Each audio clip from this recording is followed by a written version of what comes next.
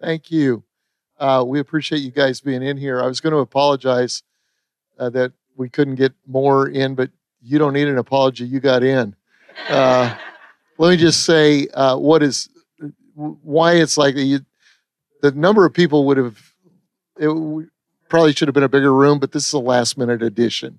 And so that's why it's a smaller room, because this just started happening after we planned the ARC conference and all of the breakouts. So we're just really honored to be here. We don't have a script. We're just going to kind of flow a little bit, tell you our story, tell you what we think God is doing, have time for Q&A. And, if we're talking about the supernatural, we probably ought to pray while we're in here. And it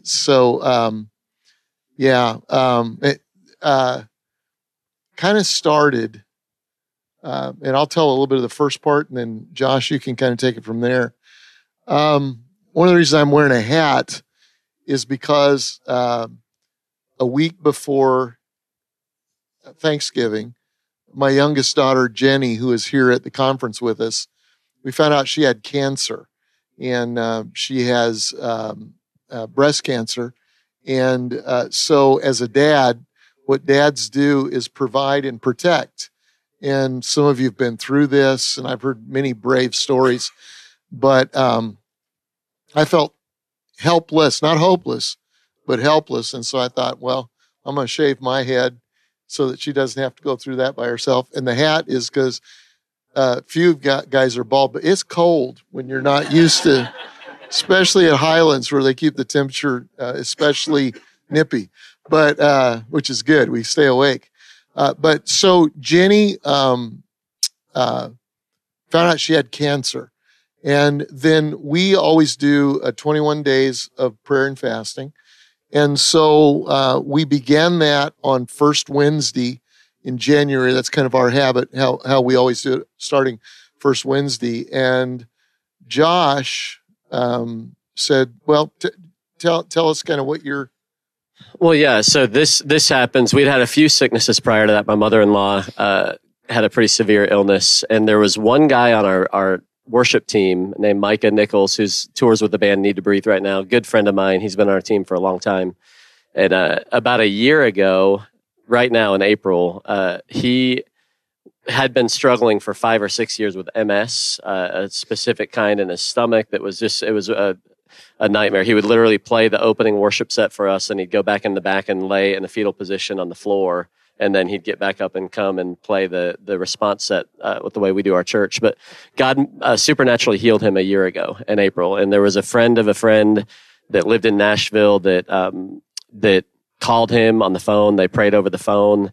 And during that phone call, God healed him. And so literally it's a year later, he's not had any of those issues whatsoever. And so that was really cool. And so when Jenny got sick, like Dad said, the enemy can mess with me all day long. I feel like I can handle myself. But when he messes with the people that you love, it really hits you where it hurts. And so I'm trying to figure out, what are we going to do? And so I just thought, you know what, Micah, you've got a friend that prayed for you, and God seems to have a touch on his life for healing.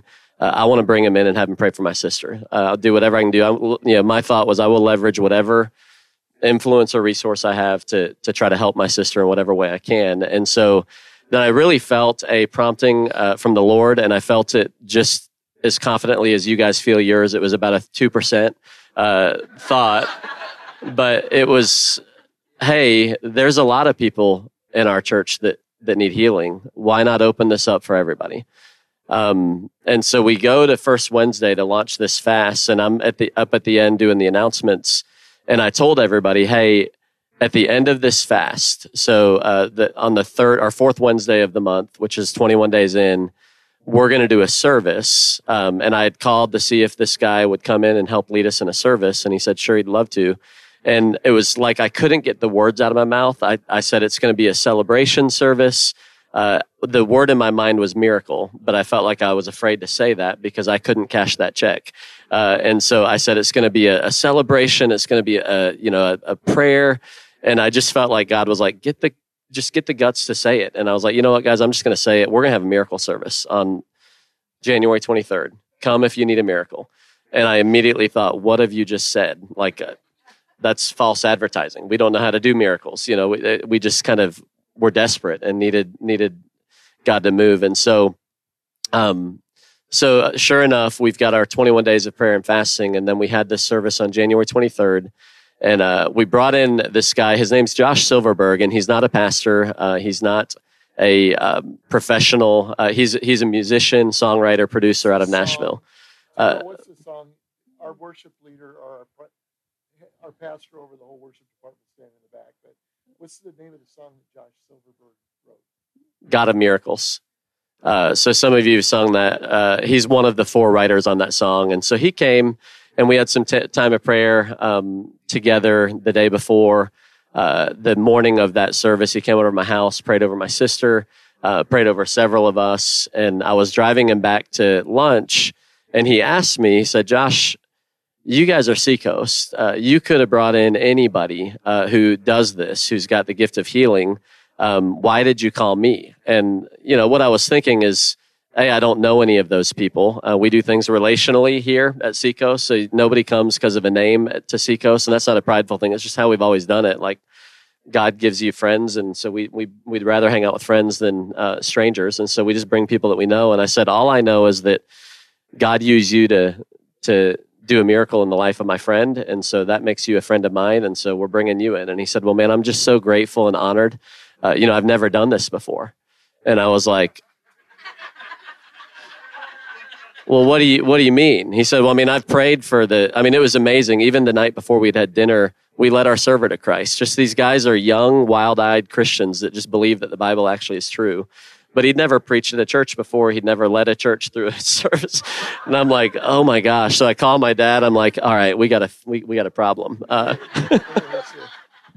So it turns out that my daughter can't come to the service that we created a service for because she had chemo treatment. Was it her first chemo? No. Second one. She had chemo treatment the day of the service, and that just totally wiped her out. So we had them come over to Josh's house the day of the service early in the morning and pray over my daughter, and then pray over my son, Jason, Josh's brother, who had really bad plantar fasciitis, ended up having surgery over that. And then they set me down in a chair and said, would you like to have prayer? And I said, well, sure, whatever. And I can't tell you anything that's really wrong. They said, well, can we lengthen your legs? And I thought, yeah, give me about 3 on each side because I'm challenged in that way. And so they did a leg lengthening, in which I personally don't go for. I think it's a parlor trick. That's just what I think. And so now on Wednesday afternoon, Josh calls me with the information that A, they've never done a service before in a church. Ours is fairly large. And B, they want to do leg lengthenings, which I just don't go for. And so we called them in before the service, and I said, guys, we're going to put some guardrails here. I want to be full of faith, but we don't do leg lengthenings. We think Jesus can heal without that. And they were like, great, awesome, it's your house, whatever you want to do, let's do it. Wonderful, wonderful attitude. We're still a little nervous about them not having ever done this before. Then we asked him, did he reveal where he learned how to pray? No, that was while he was preaching. That was while he was preaching. Yeah. So I'll let you tell that. But so what we did was we said, okay, it's going to be about an hour and a half service. We've got childcare and all that. And you're going to have about 15 minutes. I think we gave him 15 minutes. 15. Okay. I don't want to misrepresent Josh.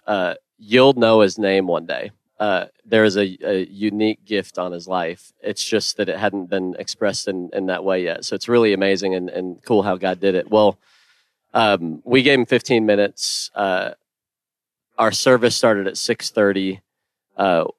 I left after we prayed for our last person, which was at 1:30 in the morning on Wednesday night. So we went a little long. And what happened is we did some prayer time where he shared a little bit of his story. He announced to the church that he'd really learned how to pray for people on YouTube, which was cool. The Bible and YouTube. I mean, he did say he's read the scripture, but it's scripture and YouTube. And so, but our church kind of really embraced that. That's kind of our style, I guess. But and so what we did is, and some of you have been in services like this. I had not, by the way. And Seacoast, we definitely have our roots in the Assemblies of God, but we launched as a non-denominational church. We definitely would consider ourselves to be a spirit-filled church, but it would probably be a surprise to most of the people that attend on the weekends to attach a charismatic label to Seacoast. We've always kind of rejected labels, period, because we think that they, kind of create false ideas of what that means. Everybody has their own interpretation of it. But what I'm trying to say is that this wasn't on our radar this year. This wasn't something that we thought, hey, let's go after this healing thing. But literally, so we did these words of knowledge at the beginning where we just kind of had a few areas of illness. And one of the first ones was hearing loss. And one of my friends, Cody Carlton, who I've known for a long time, he's a leader in our church, stood up. And I knew that he has a disease called Meniere's disease, which is doesn't have a cure, but it's basically equilibrium and hearing loss. He had 30% hearing in both of his ears. And then I knew that over the month of January, he had actually missed 2 doctor's appointments because he fell and broke furniture in his home because his equilibrium is getting really out of whack. And so is this on or not on anymore? Okay. So we do hearing. Then he goes, some of you have an equilibrium issue. And Cody stood up, or he was already standing, and he waved his hand. He said, that's me too. And the guy looked at him and said, it's your night tonight. I can tell that already. And so then he just said a short prayer over those things and then moved on, asked if anybody had been healed. And Cody raised his hand and said, yeah, I have. Well, then we do testimony time about maybe 20 minutes later, 30 minutes later. And testimony time, he asked people to come up if they felt like God had healed them, like they knew a tangible difference. And it started, there were about 5 or 6 people that immediately went up. And probably 10 minutes into testimony time, there was a line that went from our stage all the way around the back of our worship center, all the way around, almost halfway around the worship center. And it went on and on and on. That's when you and I kind of got a feeling this is out of control. Totally out of control. How many of you do open mic testimony times in your church services? Yeah, we don't. We hadn't up to that point. But man, when Cody was about the 3rd person to come and he had taken his hearing aids out and he was like, guys, I can hear 100. He said, as soon as you prayed, I felt a pop in my ears and I can hear 100%. And then he started like doing cuts, on the floor. Like his equilibrium. He was like, it's all better. Cody was walking with a cane. He's 45, 46 years old, was walking with a cane. He went to Israel with us, and we were just really, and I think that if I didn't know the people that had been impacted, and if I hadn't prayed and poured a whole lot of energy and time and prayer into seeing these people be healed, I probably would be skeptical of all of this. These are my friends. These are our church. These are the people in our church. And his story, he went back to an audiologist about 4 weeks later, to an appointment, and he has 100% hearing in both of his ears, and no sign whatsoever of Meniere's disease, which is not a treatable. It's not a curable thing. And so anyways, the night goes on and on. I looked at Dad about 3 hours in, because Dad, like, I don't know if you would want me to admit this, you weren't real excited about this idea at the very beginning. You were kind of like, oh gosh. There's a reason he used to be AG and he's not anymore. And some of it is that I think all of us would acknowledge we've either seen some things that were weird or greedy, or there were some stuff that happened alongside of some of these signs and wonders that turned people off to some of that. And we've also been disappointed a lot. I mean, my heart as a pastor is with the people who haven't been healed, because that's where I think, but what I have learned, and we'll get into some of our learnings in a little bit, but one of the biggest things I've learned is that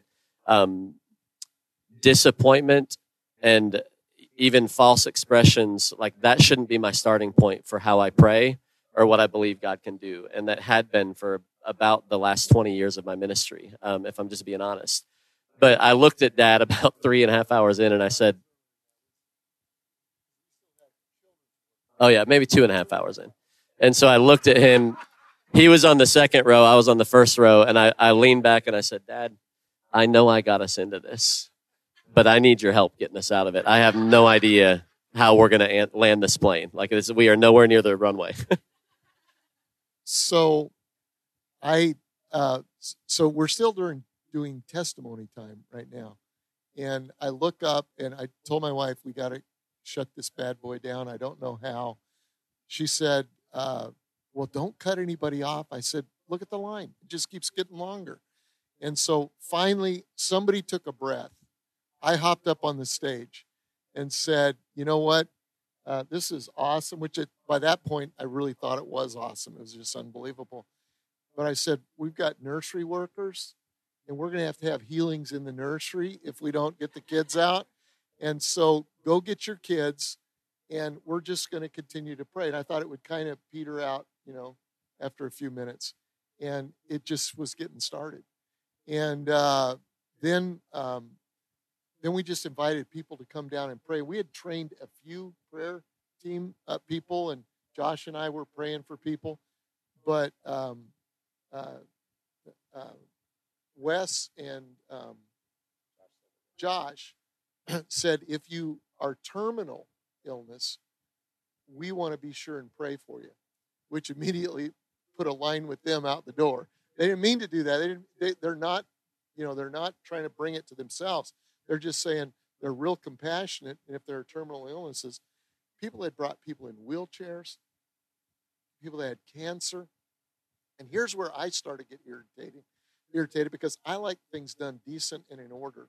And I want people to be served well, okay? Well, as the hours went on, you had people standing in line for hours. And I was all focused. I was kind of like was it the Martha? Let's get it all right. While Mary is enjoying what's going on. I remember one little story of mine. So this the lines are massive and all of this, and this lady comes up to me and she's just desperate. She says, my husband's in a wheelchair and I need these guys to pray for him. I said, well, let me check. And there's just no way we're getting through. And so Tara was up on the stage, but I said, where's your husband? She said, he's over there. I said, okay, let's go up. And we kind of tiptoed behind the worship singers up on the stage over to the other side where her husband was.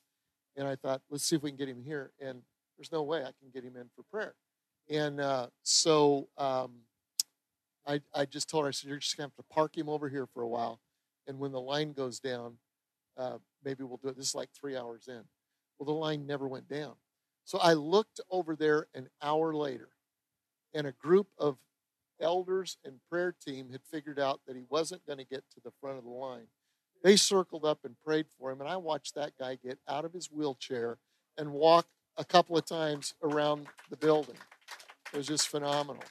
Should we tell him the story about the kid? So there was a young guy, I think college kid, went to school about 3 hours away from where the church was, and he normally went to one of our campuses. He was watching online.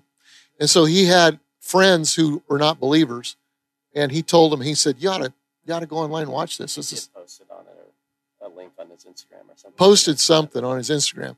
So one of his friends who was not a believer was at another guy, or at a house somewhere. Another guy was there a friend of his who hadn't walked since he was 5 years old, 21 years old.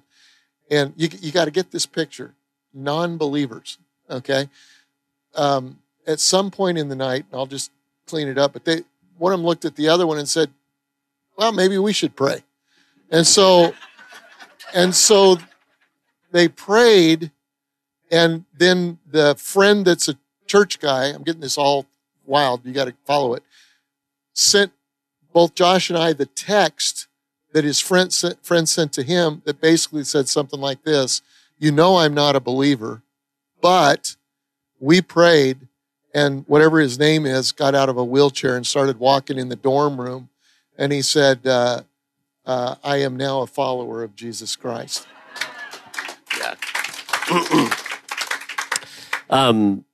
We could tell you stories all night, but I want to tell you one more because it was so cool, and a picture of what the night looked like. We have some elders in our church that are probably in their late or mid 40s or so, and her sister is a hand surgeon, lives in Texas, and she had been diagnosed with cancer years ago, had a recurrence. It had come back now. It was a full-blown like uterine and all endometrial cancer all throughout her midsection.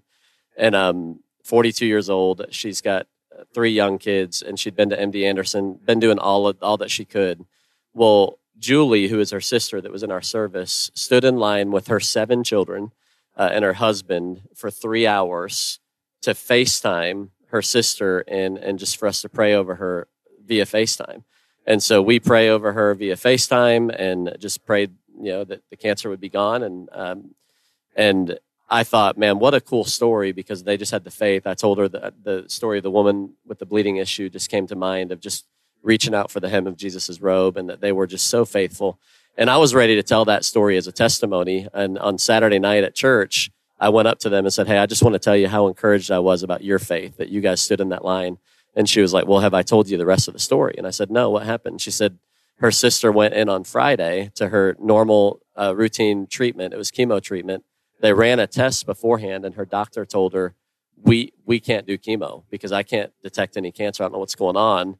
Well, the woman goes, no. She didn't have faith for it. She said, no, we're doing chemo. Let's keep on the treatment. And then they went back about a week later and did the full PET scan and did the whole scan of all their body. Not a single trace of cancer in her body. And the doctor is going, we've seen the scans side by side. He's going, this is a miracle. I don't know what you're doing. I don't know what's going on, but this is a miracle. And I just got a text. It was funny. I prayed this morning knowing that we were going to have some time with you guys, and just said, God, I want to give me a fresh story. And so I got a text during the last session, the morning session, and some of our very best friends, we travel together, just love them to death. They had called me. This was a subsequent service that we had. It's been happening ever since. It wasn't just this one night. It's been happening every weekend. We've made room for more services. And they brought their mother-in-law, who had the same story, terminal cancer in all kinds of different areas. It had spread to the bones. And so we brought her in and we prayed over her. Her name was Tori. And I remember God gave us kind of this victory. Was like, Tori is short for victory. He's going to give you victory here. Prayed over her. She texted me this morning walking out of the bone biopsy appointment, or they just got the results back from that. And she was like, I'm crying. I cannot believe this. She's 100% cancer free. There's no cancer in her body. And so, guys, hundreds of stories, hundreds of them. And it's funny because so 1:30 in the morning, we finished. The very last person, sorry, I have to tell you one more story, was one of our worship leaders, Caroline Collins. And she's just a sweet girl, grew up in our church, probably 20, 21 years old. And she had been praying for people. She was just in the mix. By the way, our worship team is totally jacked up now. I don't know what's happened to them, but we'll be in the middle of a worship set, and I'll just see guitars laying on the platform, and they're out praying for people in the service. Like, we've lost total control. But It's decent. It is, yeah. Yeah, we still have umpteen services on the weekend, a half hour between. We're doing quick services, but we're just making room for prayer. Is all we're just making that a priority in our service time, and people are coming, and they're coming in droves. And so Caroline was the worship leader that waited to the very end, and her brother is a drummer, and he kind of pushed her as we were all getting ready to go. He was like, how bad do you want this? And he pushed her in, and she was born with flat feet. And so she had no arches in her feet, and she'd had, physical therapy appointments throughout her childhood, knee issues and, kind of joint issues that were related to that. Didn't think it was a big deal. She's lived with it all of her life, but she was like, okay, I have flat feet, and I'd love to have arches. And so I was standing behind her while a team stood in front of her. And y'all, these prayers are like 10-second long prayer. Nobody's like, it's really changed, and we can talk about that some if you guys want to. Change my whole paradigm about prayer, and I'd love to share some of that. But very quickly, hands on her feet. God, we just pray that you'll form arches in her feet. And I watched with my own eyes. I'm a skeptic. I didn't grow up in all of this stuff. I watched her feet begin to bend and form arches. She didn't know it. She's standing there with her eyes closed. And so it was literally a 10, 15-second prayer. We're all, those of us with our eyes open are like, oh, what, did you see that? Oh my, just freaking out. And then she opens her eyes and we said, look at your feet. And she pulls her foot up and she looks at her feet and she just crumbles to the ground, crying, sobbing, could not believe that God had healed her feet. Now, for like a week, I was texting her, do you still have arches in your feet? What's going on? Because you go home that night. I went home and I had two competing emotions. Number one was gratitude, because again, we don't know any of these stories yet. We know that the 1 foot one, we've heard people share, but we were slow to like embrace all of this. I wanted to see evidence of healing. I was the one that was literally following up with everybody. No, I want to know for real. I know it was an emotional night, but I want to know for real. And so we didn't know the magnitude of what we were dealing with yet. But so I was grateful that God had moved in that way. But I told my wife when I walked in the house at 2:00 in the morning, I think we ruined our church.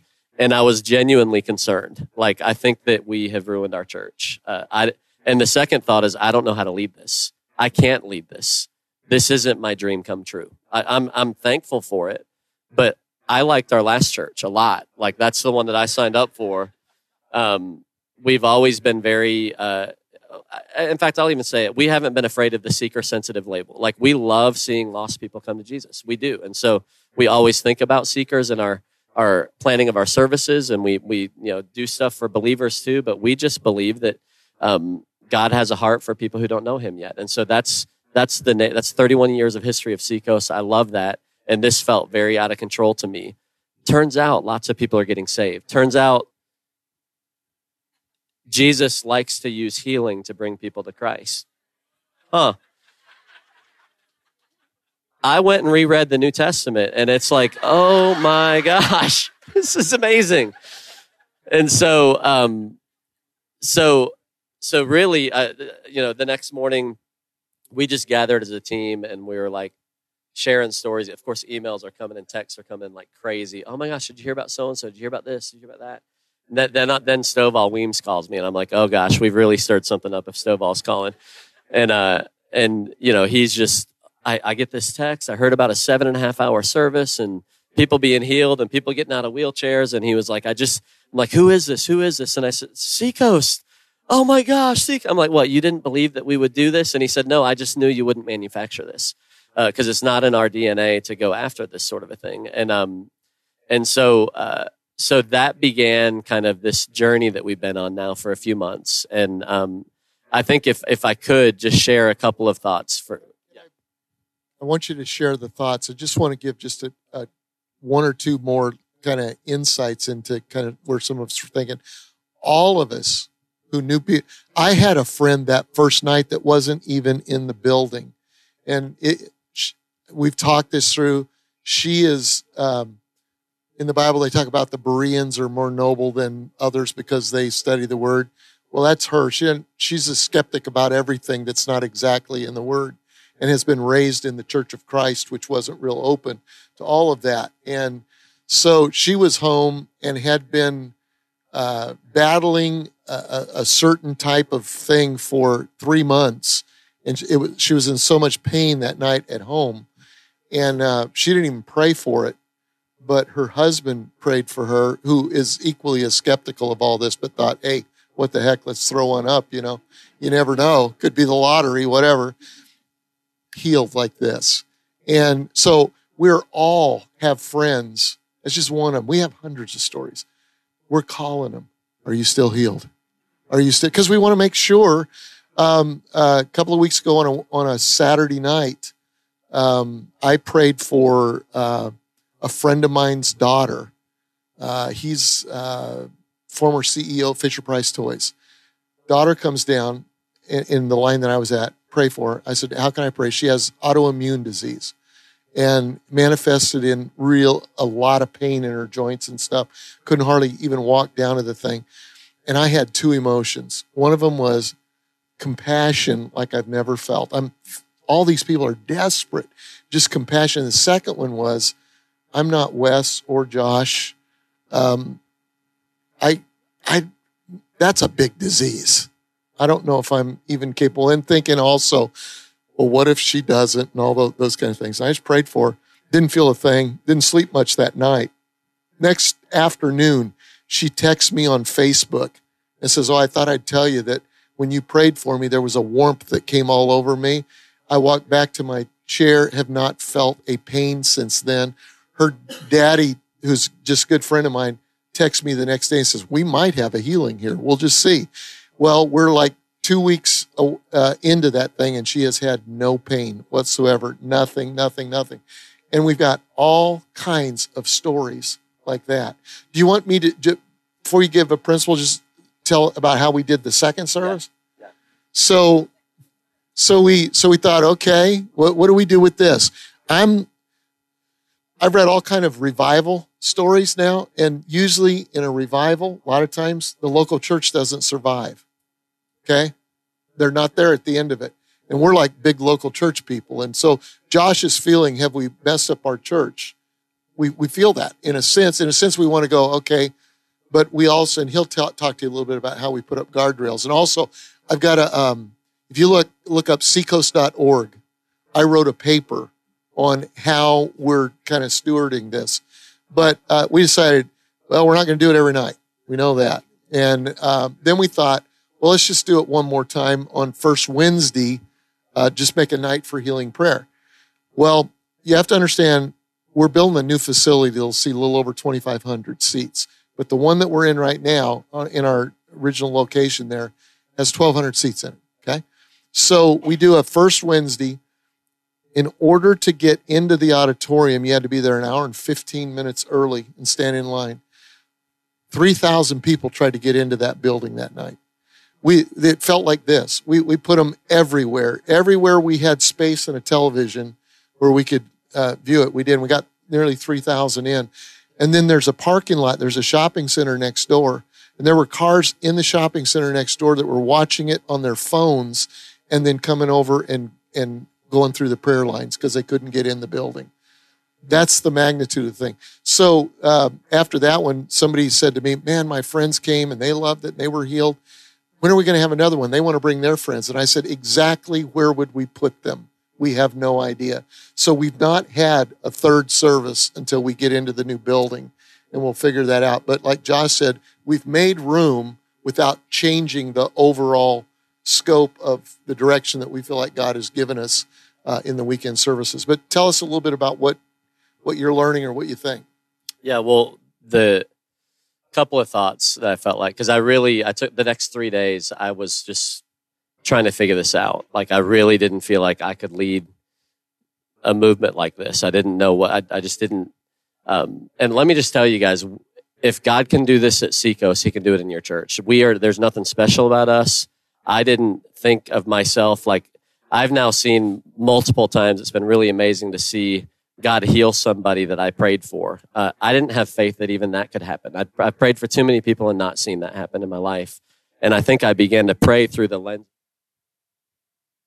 the truth of God's word. And but so I just say that to say, like, this, we are not here to say, hey, we're the healing, people. We're just extremely blessed by God. And I think it came out of some principles. Number one is follow Jesus. It's really funny to say that because you'd think that we all have that down pretty pat, but we also have churches with goals and structures and all that stuff. And we had our all staff meeting, first one of the year, right after that service, where I was supposed to present the goals for the year. And I really thought, and just in praying, it was like, man, none of what we've been experiencing was on anybody's goal sheet. It was a prompting from the Lord to say, hey, why don't you make room for some more people that need to be healed? That's all. And it was just a hunch. I didn't know.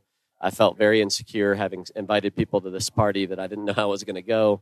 And so I just feel like these, and a lot of times it'll be connected to your own personal stuff that you're going through.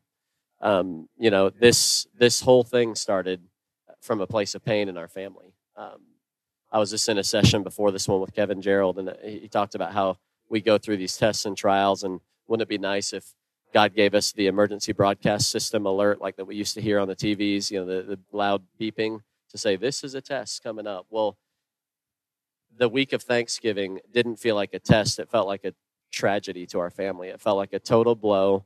It felt like, and I'm not saying God did that. I don't think he did. But what he's done is he's used some stuff that we're walking through in our own journey that we still haven't figured out. By the way, sister still hasn't been healed. She's still going through treatment. And her attitude is amazing. She's like, hey, if God gets more glory for me to go through this entire treatment process and then I can help others through it that don't get healed in that way, I'm all for that. But she's had faith for healing. We've done all that we can. And so that I don't understand. I haven't been able to figure out a lot of what's going on. She represents a whole lot of people in our church who haven't been healed yet, who have come for prayer, who've full of faith and haven't been healed. It's interesting that a lot of the people that are being healed are fringe people or non-Christian people. And I'm telling you, we have seen so many people come to faith in Jesus through this process. It turns out 7.5-hour services are very seeker sensitive when Jesus is healing people in the midst of them. And so I said, we can do this in a lot less than 7 hours. Was 8 hours. Yeah. Went home. I got home at 3:00 in the morning after that one. And it's not because so that one we did 2 songs is all. Right, Tara? 2 or 3? Did we do two songs? And probably 20 minutes worth of teaching and talking. And so when we talk about these services, it's people just coming, people showing up after midnight because they've been watching online, going, "I want to get in for this." It's what you think of when you read the New Testament, when Jesus is healing people and the crowds are just coming from all over because they want to experience it, and it's been really, really remarkable. It's not that we've taken all this time. I mean, I'm praying shorter prayers right now than I've ever prayed in my life. So some things I'm learning. One, follow Jesus, and I just encourage you guys with that. There may be some things you're going through or walking through right now that he could do some pretty cool things out of if we would just give it to him and be open to his leading on that. I felt like the second thing God called me to is don't try to control this. Now, we have guardrails. We have our weekend services are 1 hour and 7 minutes, and that leaves 23 minutes before the start of the next one. And so, but we, like I said, we're making room for prayer. People are coming, and people are staying and praying up until the start of the next service. So it's beautiful and it's amazing. But we're not. We're going to continue to go after God in the way that we always have. Seacoast, we're talking about it. We're excited about what God's doing, but we're going to continue to have guardrails. But I'm not going to try to control it. And that's, you guys know this. Those of you that lead churches, lead anything. When it feels like it's out of control, I just feel very exposed.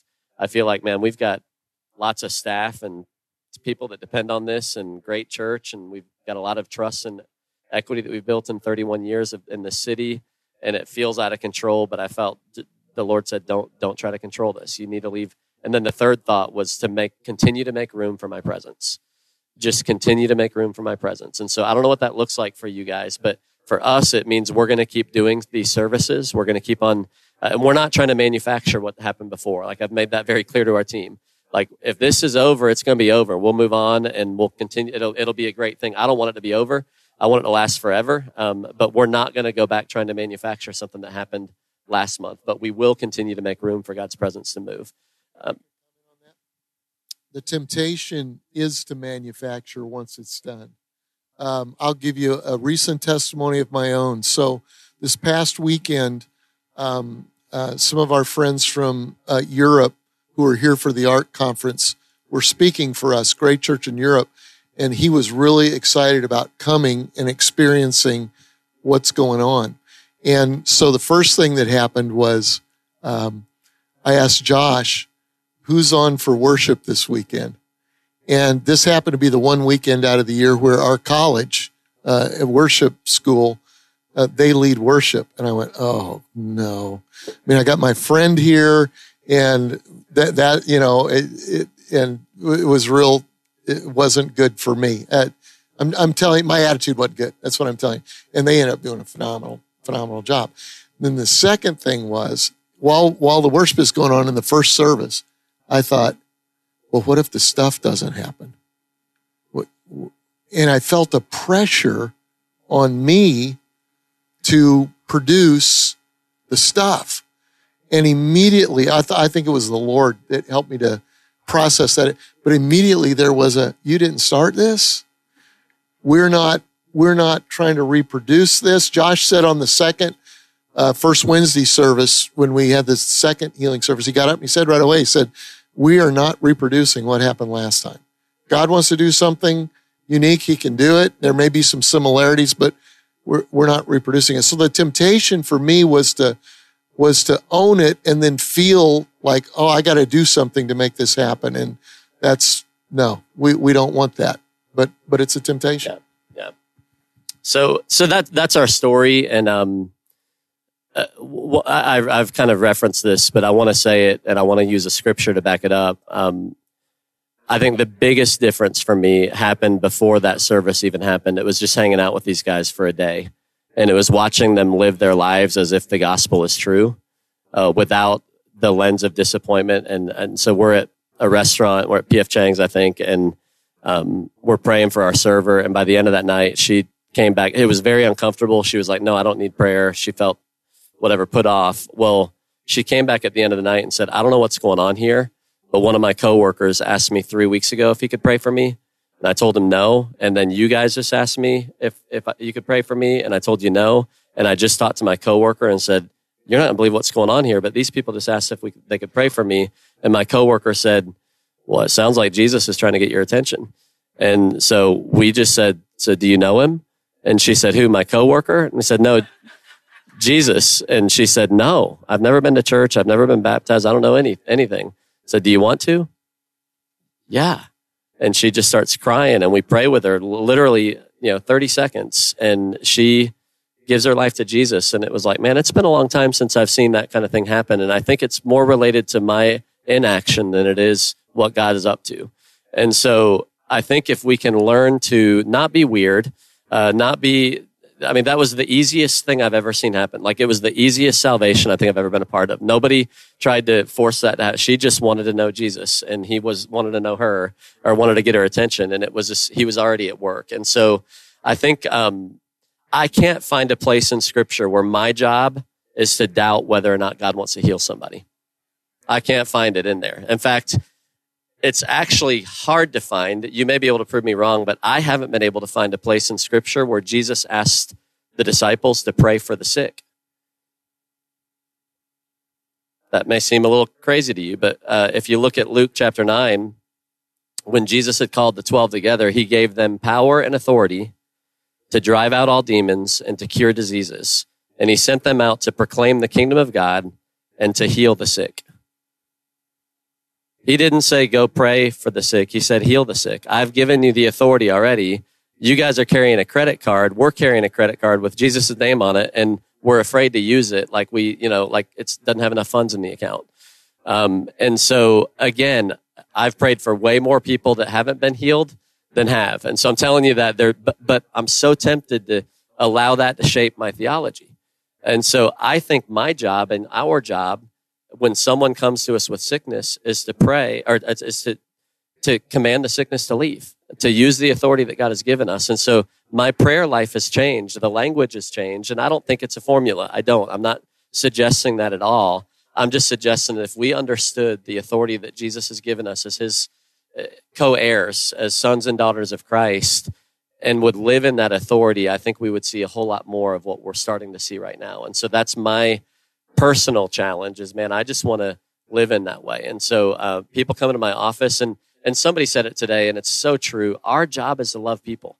And man, when you enter into somebody's pain, when you step in and pray and believe for healing and you go there, whether God heals them or not, that's his deal. Our job is to love them and to be attentive to him and to be obedient to the times he's called us to do it. And worst case is somebody felt very loved and felt included and felt valued.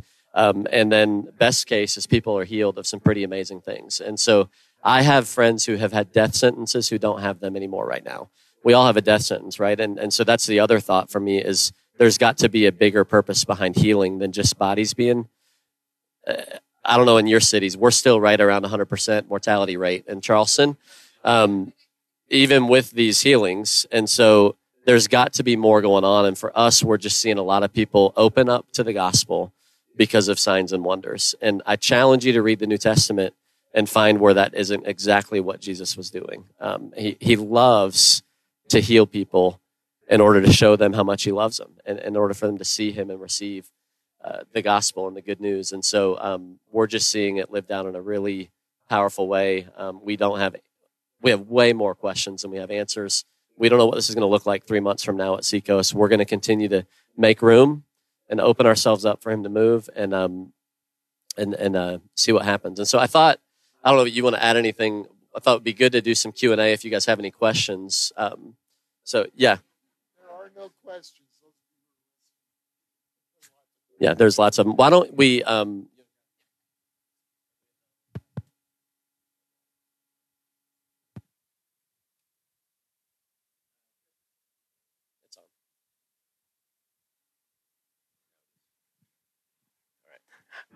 Coming from a charismatic background, I've seen it, a lot of it, all of it. But so these services, people are being prayed for. Is it music going all night? Is it people laying on the floor? Is it what is it? People doing laps? I mean, what's going on? So our friends from England turned to me during our service this weekend, and he said, every revival has a name, kind of a deal, the Toronto Blessing. He says at Seacoast, it's the laid back revival. It's just as calm and chill, and yet God is doing. And let me tell you a funny one. Okay, this is the first night. Would you agree with that? It's kind of a laid back. Pretty laid back, yeah. Yeah. So the first night, Micah, our guitar player, is the first guy that gets saved. Or the first guy that got healed a year ago. Yeah. We don't even know if he's saved yet. No. So. Is that even necessary for a worship leader? I don't know. No, I didn't say that. It was for Tara there. But so he loves, he'll put his guitar down and he's as calm. It's not like a show, he's a rock guitar player that's just a heart that is as precious as the day is long. He'll lay his guitar down. He'll sneak down into the prayer things to be praying for people. Well, the lines are so long. I'm frantic that we get everybody prayed for, right? And so I grabbed Micah. This is that first night. And there's a guy that has come from Atlanta or somewhere that used to go to our church, lives in Atlanta. He has tumors, I believe. Wasn't that the case? A lot of tumors. And so he wanted to be prayed for, and it's a couple hours into it, and into the prayer time. So we're talking 11 o'clock at night. And so I told Micah, I said, Micah, this guy's never going to get up to there. Would you pray for him? So he does. And so I turned around to help somebody else. And you say, well, why aren't you praying? Well, I'm trying to, but people are going, no, I'm fine. I want these two. That there was a little bit of that. We had to stave off the spirit of rejection quite a bit. Yes, we did. People walk past their pastors to go get prayed for by somebody else. Yeah. Now we've kind of leveled that out a little bit. But anyway, so I turn around to help somebody else and I hear a thud. Well, we've got cement floors and people don't get slain in the spirit in our church. And I turn around and this big guy, he's a big guy. He's laying on the floor, face down, boom, like this. And there's a group around him, and Micah is right down on the floor in his face. And he looks up and he says, he's alive. That's how naive we are to all this stuff. We don't know how it's supposed to work. So come to find out, before the guy went down, I should have put this part in. Micah asked him, they prayed for him several times, and the tumors are still there. And as far as I know, they may still be. But Micah said, is there any other manifestations? He said, well, I haven't been able to sleep in, months, insomnia. So Micah goes down again. He's down there for a while, and he comes back up, and he says, he's out like a light. He's snoring. He is snoring on the ground, which was just an amazing, amazing thing. So all our answers won't be that long, but it's a real laid back kind of. But there have been a few people that have gone down, and it's kind of like, okay, well, we're not after that. That's not our goal whatsoever. But there have also been some demonic manifestations. And here's my theory on that. well, I'm not going to get into a whole theory on it, but I do think that, again, that is not our goal. The enemy, I believe there's a little bit of demonic that shows up when this stuff happens. The enemy's wanting to get involved, but we don't give a whole lot of attention to that. It's just, hey, get out of here, and we'll pray that they be filled with the Spirit, that they confess Jesus as their Lord, and it's gone, and it's like not a big deal. And I feel like I love it in a sense that I feel like the enemy's been harassing and all over somebody, and to see them freed up from that is cool, but we're not going after that stuff. But the reality is there's a little bit more of that than there had been in the past, and we're just training our leaders, and we're not going to give the enemy space to make a show out of what we're doing and what God's doing. We've got a theory that I borrowed from another friend of mine, wrote about in the paper, is that in moves like this, seems to be about 70% God and 20% flesh and 10% the devil. And so we've told our congregation that, just said, you know what? Because people will say, that seemed a little weird. Occasionally there's a little weird. And we'll go, I think you're right. I think that is a little weird. Now, these are good people, but they're just, sometimes they have a background that's kind of what they did or whatever. We're starting to see a little bit of that, but we just kind of explain it and go, that's where it is. So first off, thank you so much for, this session. So last year, my wife and I launched a church, and I have a Pentecostal background, but I'm very analytical engineering degree, even though I pastor the church. I still love people, you know what I mean? But and I believe, in the power and baptism of the Holy Spirit. But there were some people who were involved in our church from the very beginning who were super prophetic out there, and I literally told my wife the same thing you said. I was like, I believe in the power of God. I pray in tongues at the house. I believe in it, but I don't know if I know how to fix this if it goes wrong. You know what I mean? And so there are so many questions, but I guess one that I would ask is, whenever you are praying, you're seeing all these people healed, but then, you have someone that you pray for and it doesn't seem to they don't get healed right there. Is it well, let's try it again a little longer? Is it just well, come back next first Wednesday? Is it how do you navigate that? Because that's a little bit of what I'm afraid of. Well, ask a question, but I'm going to give you an answer to one that you're asking about that prophetic person. Put them on your prayer team. Don't give them a microphone. Don't give them a visible leadership. But man, we need some crazy people on our prayer team in the best sort of way. I'm just telling you, we've always allowed room for those people to be in our church. And I think some of them have a gift of intercessory prayer. They're intercessors. And so find a place where they can pray, but be careful not to let them set the culture of the church. And so that's just a learning that we've made over the years. But then as far as that goes, I told you my sister still hadn't been healed of cancer. She's still in treatment. In fact, we got worse news this week. Again, it's not terminal news. It's just, we thought it was just in one breast, and it's now in a lymph node as well. And so we feel their pain. And so I think that helps, that we've given expression to that too. And my thing is, I don't know what trip around the walls of Jericho we're on during this prayer, but I'm going to choose not to doubt, and I'm not going to stop praying. And so just because you didn't get healed, now there are times that we'll pray over something and we'll ask them, hey, did you feel anything? No? Okay, well, let's pray again. And oftentimes on that second prayer, something happens, but it's not us. And again, our prayers are very short. We're committed that we're not going to try to put on a show for God. That's kind of what the prophets of Baal did, and it didn't work out very well. But our deal is just, this is the authority you've been given. Cancer, go. Cancer, die. We curse you in Jesus' name. Spirit of infirmity, go. You're gone. So it's just simple, quick prayer, healing prayer. And then we teach at Seacoast, for the believer, everyone gets healed. We believe that. Now, some people get healed supernaturally. We're seeing a whole lot more of that right now than we ever have. Some people get healed through medicine. Big believer in medicine, by the way. I don't think you have to forsake medicine in order to believe for God to heal. Big believer in medicine. Some of y'all may not believe that, but we are. And so I think that it's amazing we live in a time where God has gifted people with minds to find permanent solutions to some of these problems that were killing people decades ago. And so I don't think we have to forsake that in order to believe God. And then thirdly, Some people are healed through heaven. I think obviously we have to keep that perspective. I said it earlier, but everybody's still dying. I think God cares about our soul more than he cares about our body, but it's a gift that he's using these healings in the body to get to people's soul. So we teach that. But if that's the case, then my job is never to stop praying and never to stop believing. And so I'll follow up with people, every week. And it's like, hey, have you still hurting there? Are you still dealing with that cancer yet?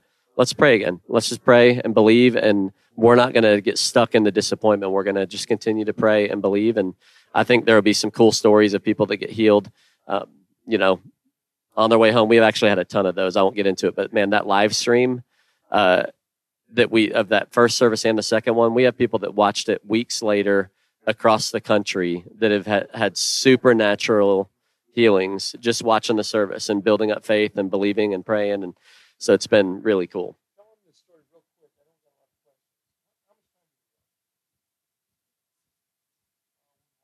Questions? Yeah. A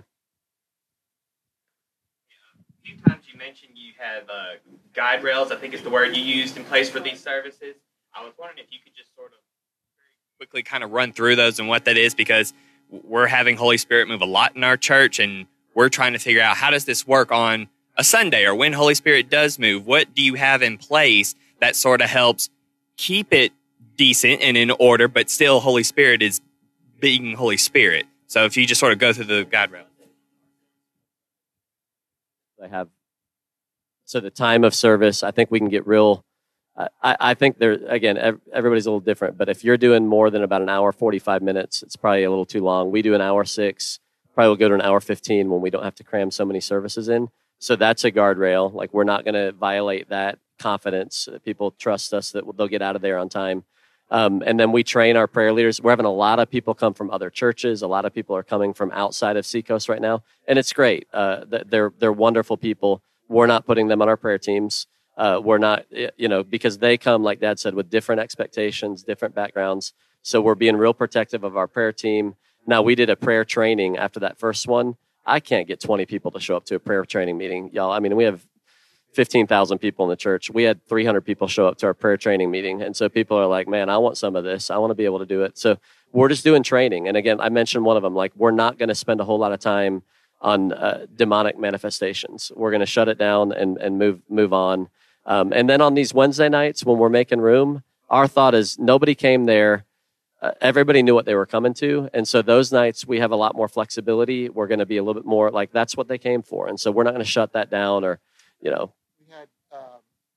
a lady after toward the end of one of our services on the weekend that she was loud when nobody else was loud, kind of a deal. And we just kind of went right over it. And another lady came in and said, didn't we quench the spirit there?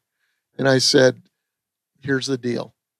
I went through the 70, 20, 10, and I said, part of the role of the elders in the church is to put guardrails up and kind of judge that. And I said, our judgment was, wonderful lady, that was flesh. We don't think it was God. Wonderful lady. And this lady goes, oh, okay. She felt safe. She wanted to know, but she felt safe because there were guardrails. We'll do 2 more questions if Yeah. you can squeeze them in. Sure. And I'm just kind of helping to moderate. I'm not here to give my opinion.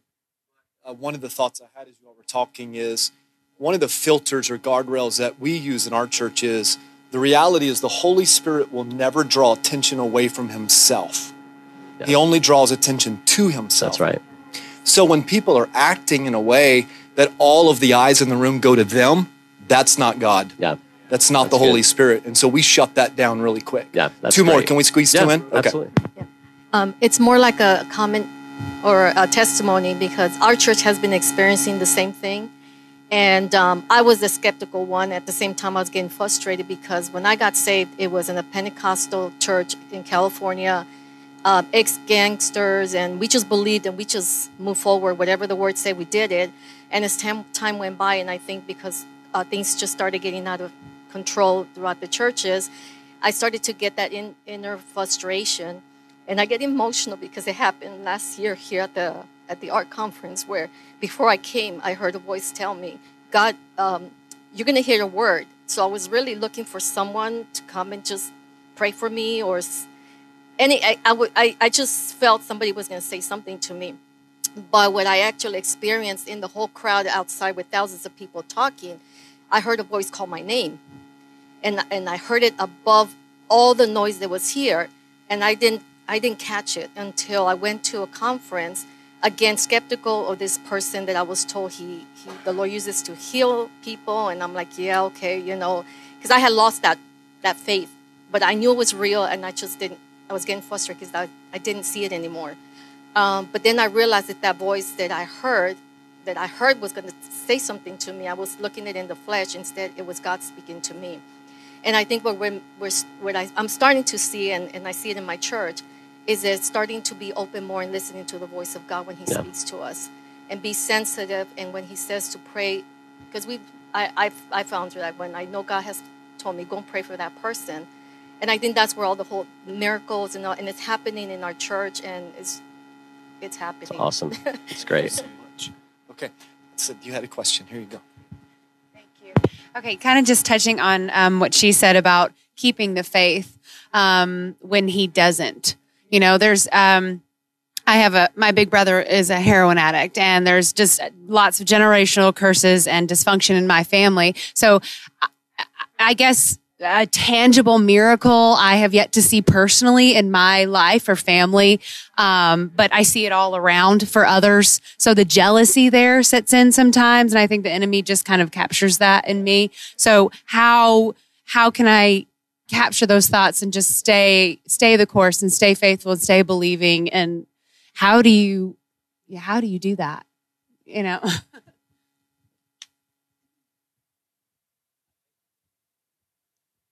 I relate to you, as I said, with Jenny's deal. And I think the ultimate question is, where are those thoughts coming from?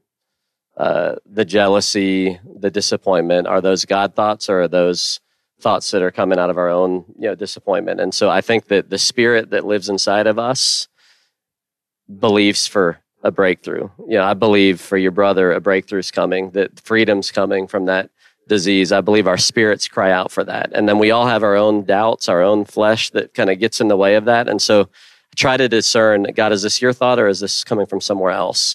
And if it is, then, I'll probably have to do it 100 times a day. And so certain things, areas of great disappointment, but it's like, no, that's not a God thought. So God, you have a thought that's better than that thought. What's your thought about this? And trying to hang on to that and just have faith for that. I think that, our spirits are in agreement with God's word.